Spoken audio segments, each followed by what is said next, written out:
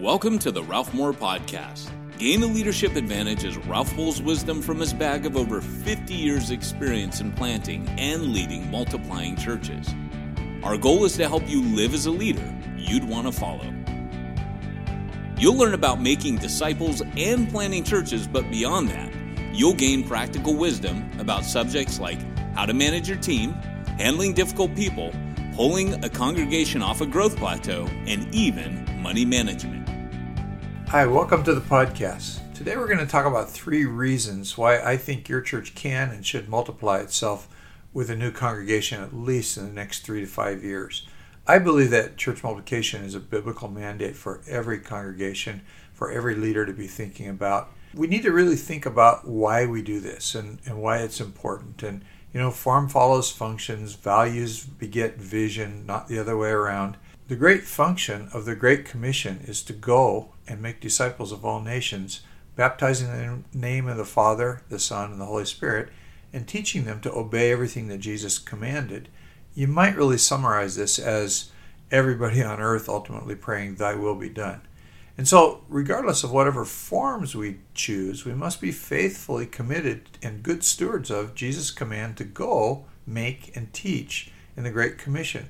The bullseye of these action words is surrender to the Lord Jesus that produces transformed lives. And, a lot of churches are into an add and grow mentality. They want to get bigger, and for a lot of reasons. Sometimes they're financial reasons. Sometimes it's just a heart for the Great Commission. They want to win people to Jesus, and they think that adding and growing is the best way to do that. But we understand that a church that has an add and grow and multiply mentality is going to impact the world in a lot greater way than a church that just sits in one place and grows large numbers. And so we see churches that seek to optimize the teaching dimension of the Great Commission while failing and falling short on the go and make disciples bit. We kind of get this idea of we'll get somebody to come into Christ and then we'll disciple them inside the church. That really flies in the face of go and make disciples. The idea being that you go someplace and you start making the disciple there, that we would mobilize our members to do ministry wherever and whenever, but ultimately that it's going to result in more churches because, simple logistics would tell us that we have to have more churches if we're going to reach more people or more different people groups as we go our way and do the thing that we are called to do. And a church that wants to multiply must really holistically see an intersection of all 3 commands: to go, to make disciples, and then to teach them to obey. And of course, the baptism element has got to be a part of it, or we're not going to have people declaring themselves to Christ. But I want to just begin to think a little bit about the Jerusalem church and the fact that they didn't really go anywhere. You read the first few chapters of Acts, and it's all about the church in Jerusalem, which really functioned as an addition model church. They were attracting a lot of people, a lot of miracles going on, good teaching apparently from what we read in Acts chapter 2. But they became a megachurch, and they remained that, starting with the day of Pentecost until persecution began to rise with Saul of Tarsus in Acts chapter 8.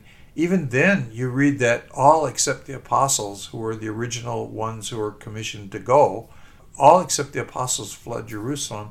The apostles stayed behind, and they were probably very courageous people, but I have to say that this is 9 years after the resurrection of Jesus Christ, and this makes them disobedient, courageous people. And so, this whole idea of the Jerusalem church being a megachurch is interesting, it's attractive. I can remember as a young person when I first began to really interact with the book of Acts, I was just amazed at the growth of the church. A couple chapters in, you read there's 5,000 people plus women and children, and numbers of disciples are multiplying everywhere. And yet there's no church multiplication. They were an inward-focused congregation. Jesus had told them right from the very beginning that they were to focus on the world, they were to be outward, and they were to go places. And it really comes to where you get to Acts chapter 11 and the church being formed in Antioch by some of those people who ran away from Jerusalem and ran in fear, but wherever they went, they did the thing that got them in trouble. They preached about Jesus, and they get to Antioch. Some of them are still a little inward. They preach, but they preach only to Jews. And then some people cross the line and they begin to speak to people from other nations. The church back in Jerusalem kind of, I believe, freaks out, don't know quite what to do with it. They send Barnabas, who's a Jew who grew up in a Gentile country, which makes him a cross-cultural person, which, I mean, to me, those people are gold. I'm always looking for people with one foot in my middle-class church culture and another foot in another culture, subculture, whatever, in America. And so they send Barnabas, and Barnabas decides it's a good deal and reports back.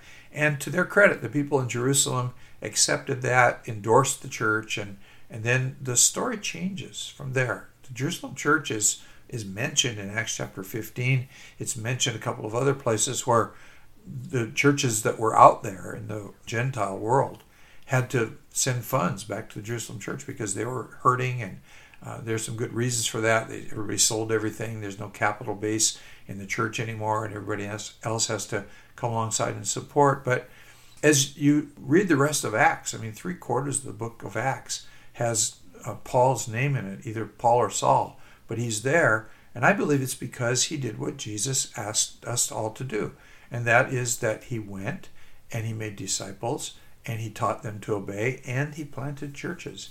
And so this thing is really a missionary story. In Acts chapter 1 verse 8, it's a missionary commission. In the Great Commission, it's a missionary commission. And then as you get into the book of Acts and you get into the real fundamental guts of the thing, it's a missionary story. And I look at the Jerusalem church as a megachurch that almost accidentally planted churches. And, I see that happening today. I see a lot of churches, big or small, that kind of accidentally plant churches. The church splits. That's the way that a lot of churches have been planted in America. There are, the multisite phenomenon has been incredible and it's been good, but some churches are beginning to divest themselves of their sites. And so, in a way, they're kind of backing into church multiplication. I have a friend who did this very, very effectively. He did the site thing, and then he intentionally decided, I'm cutting these guys loose. We're going to make them into churches. Very, very successfully. So this thing can be done. It can be done by anybody. It's pretty easy to do. But, when we really get into church multiplication and how it looks and how it works, I think that you have to deal with Paul and Barnabas in Lystra and Derbe. They go into the city, they're well received, and then everybody turns against them. Some people come in and attack them, and Paul is stoned and left for dead, and then they sneak back into the city, and the Bible says that they went on preaching, and it says when they had preached the gospel to that city and made many disciples, they returned to Iconium and Antioch, strengthening the souls of the disciples, encouraging them to continue in the faith. And then it says this, and when they had appointed elders for them in every church with prayer and fasting, they committed them to the Lord in whom they had believed. I believe that the business of transforming a disciple into an elder is the process of planting a church.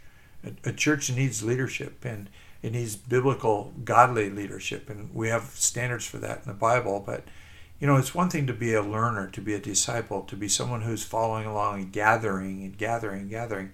It's another thing to be someone who's responsible over. And, we see these words overseer and presbyteros and the shepherd. These people, as they're identified in this particular leadership role, a church is born. And they had to be bivocational because there wasn't a lot of funding going on, and we don't read anything about that. We read about it in the Jerusalem church. They had numbers. We don't read about it in the villages out here. And this is something that we can pick up. We can find ourselves appointing elders from among our disciples. Every church has a few people who would be capable of pastoring a few people. Maybe not a big church, maybe a micro church, but they'd be capable of reaching into that little subculture. I have a friend right now who just left a job in one of the major megachurches in America to go plant a church in San Clemente, California. And he started in a mixed martial arts studio. As I talked to him the other day, he's got like 12 people showing up in his meetings, 13 people, sometimes there's 20 of them in all. And they range from a man who just retired as a police chief in a Southern California town to some pretty rough guys with tattoos all over their heads. This is this little subculture, this group of people that have gathered around this, what they call a sport. I'm not sure that I would call it that, but have gathered around this thing, and they've become a subculture, and he's beginning to penetrate that subculture. We've got a lot of people in our churches who could do that if we'd begin to get it in our mind that it's more important for them to go than to come. It's more important for them to reach into the community than to do ministry inside of our church. The choice really is never to grow or to plant. It's always to do both. These two things should just kind of naturally happen together. The power is in the word and. It's not in the tyranny of the or. It's just not a one or the other thing. It's something that we can all do. And I believe that all churches should attempt growth, and all churches should attempt to reproduce themselves toward new congregations. As pastors, we should be reproducing ourselves in elders inside of our church who are capable of pastoring part of the congregation. But ultimately, we ought to see those people as the cutting edge of the plow to reach into the community and plant some new churches. There's little merit in size for size sake. There's nothing gained by keeping a church small. So while I talk about bivocational pastors and micro churches from time to time, this is not an argument for small over large. Benefit in both. I mean, I look at guys in smaller communities, and I've met a guy once who's pastoring 600 people in a town that has 400 inhabitants. He's reaching the countryside all around, and I look at that guy and I think, of all of the things that I've ever done in my life, that guy, in terms of percentages, is far more successful than I've ever dreamt of being. And so the bottom line really is to let your church grow as big as it can. And I kind of want to emphasize the word let here. I think we spend too much time trying to figure out how to force our church to grow. And Jesus said he's the one that's going to build the church. And so, I kind of, a long time ago, figured out my job is to feed the flock and make sure that everybody's healthy, and understanding that healthy sheep reproduce other sheep. If I can teach people to make disciples where they are, the church is just bound to grow, and I don't need to worry too much about that. What I really do need to focus on, or it just won't happen, is the whole concept of reproduction at every level in the church. I've written books about a disciple-making continuum that we worked through the years, and this had to do with reproduction at every level. Every leader always had apprentices. They were always somebody ready to step into the gap there.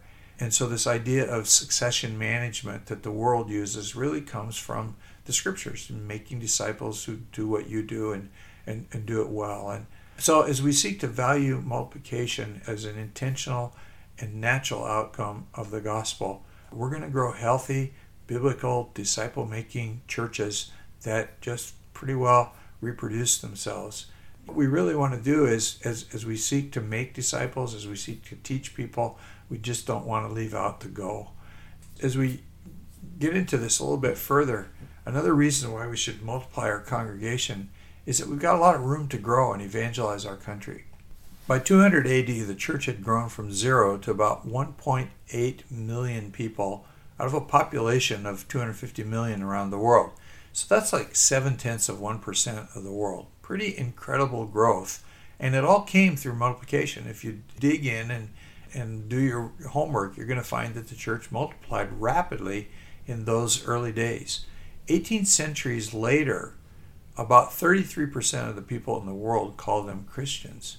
That's good news. I mean, that's really wonderful news. On the other hand, it's really bad news in that 2/3 of the people on earth are still estranged from Jesus Christ. Christianity currently grows faster in Nepal than anywhere, and I've been there 5-6 times, and it's all coming through church multiplication. I was in Mongolia in the year 2000 when just a handful of people were believers in Jesus Christ. A big church was a church of 80 people.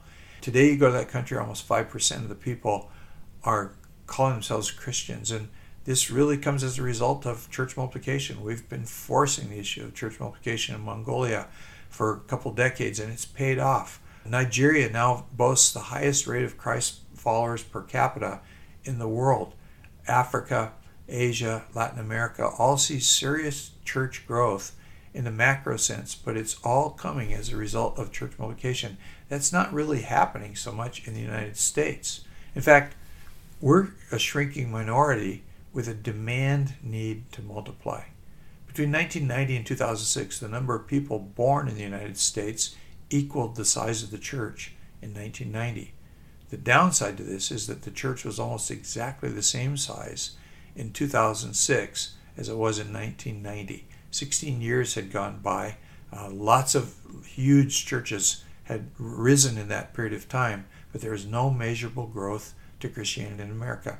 What we've been doing obviously hasn't been working. Evangelical numbers are growing, but compared to the overall population, our slice of the pie is now smaller. Between 2007 and 2014, the evangelical segment of the United States population fell by 0.9%. Now, that doesn't seem like a whole lot, but if you do 0.9% shrinkage every 7 years, you're in trouble.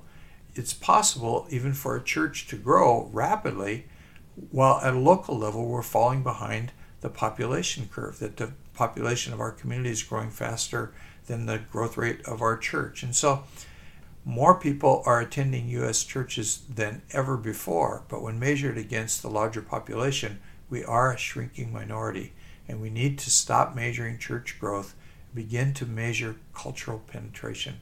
What are we doing to change the world? What are the percentage numbers? How many people in the community are finding Christ versus how many people in the community are being born in the hospitals? Church attendance doesn't always also translate into cultural lift. We focus on evangelism while we neglect poverty, crime, and oppression. Millennials are turning against the church simply because we're spending so much money on buildings and programs and not seeming to care about poor people. I know that your church probably cares about poor people, but the overall view of church in America isn't a real healthy one. We really need to be thinking about all of the things that Jesus called us to. But I'm going to wrap this thing up in a blanket of church multiplication. Jesus said, "The Spirit of the Lord is upon me, for he's anointed me to bring good news to the poor. He sent me to proclaim that captives will be released, that the blind will see, that oppressed will be set free, that the time of the Lord's favor has come." That's our calling. We've been asked to go out and set the captives free, and we're not doing a real good job of that. We're doing a good job of filling our pews, and we need to take a different tack if we're going to change the world around us. I was treated to a slideshow last night. Some people that I know just came back from doing mission work in Turkey. They're working with refugees from ISIS atrocities that have gone on in Syria. These people are kind of the forgotten people in Turkey. They're allowed into the country, and they're slowly processed to get to go to Western nations. They're allowed to work, but nobody will hire them.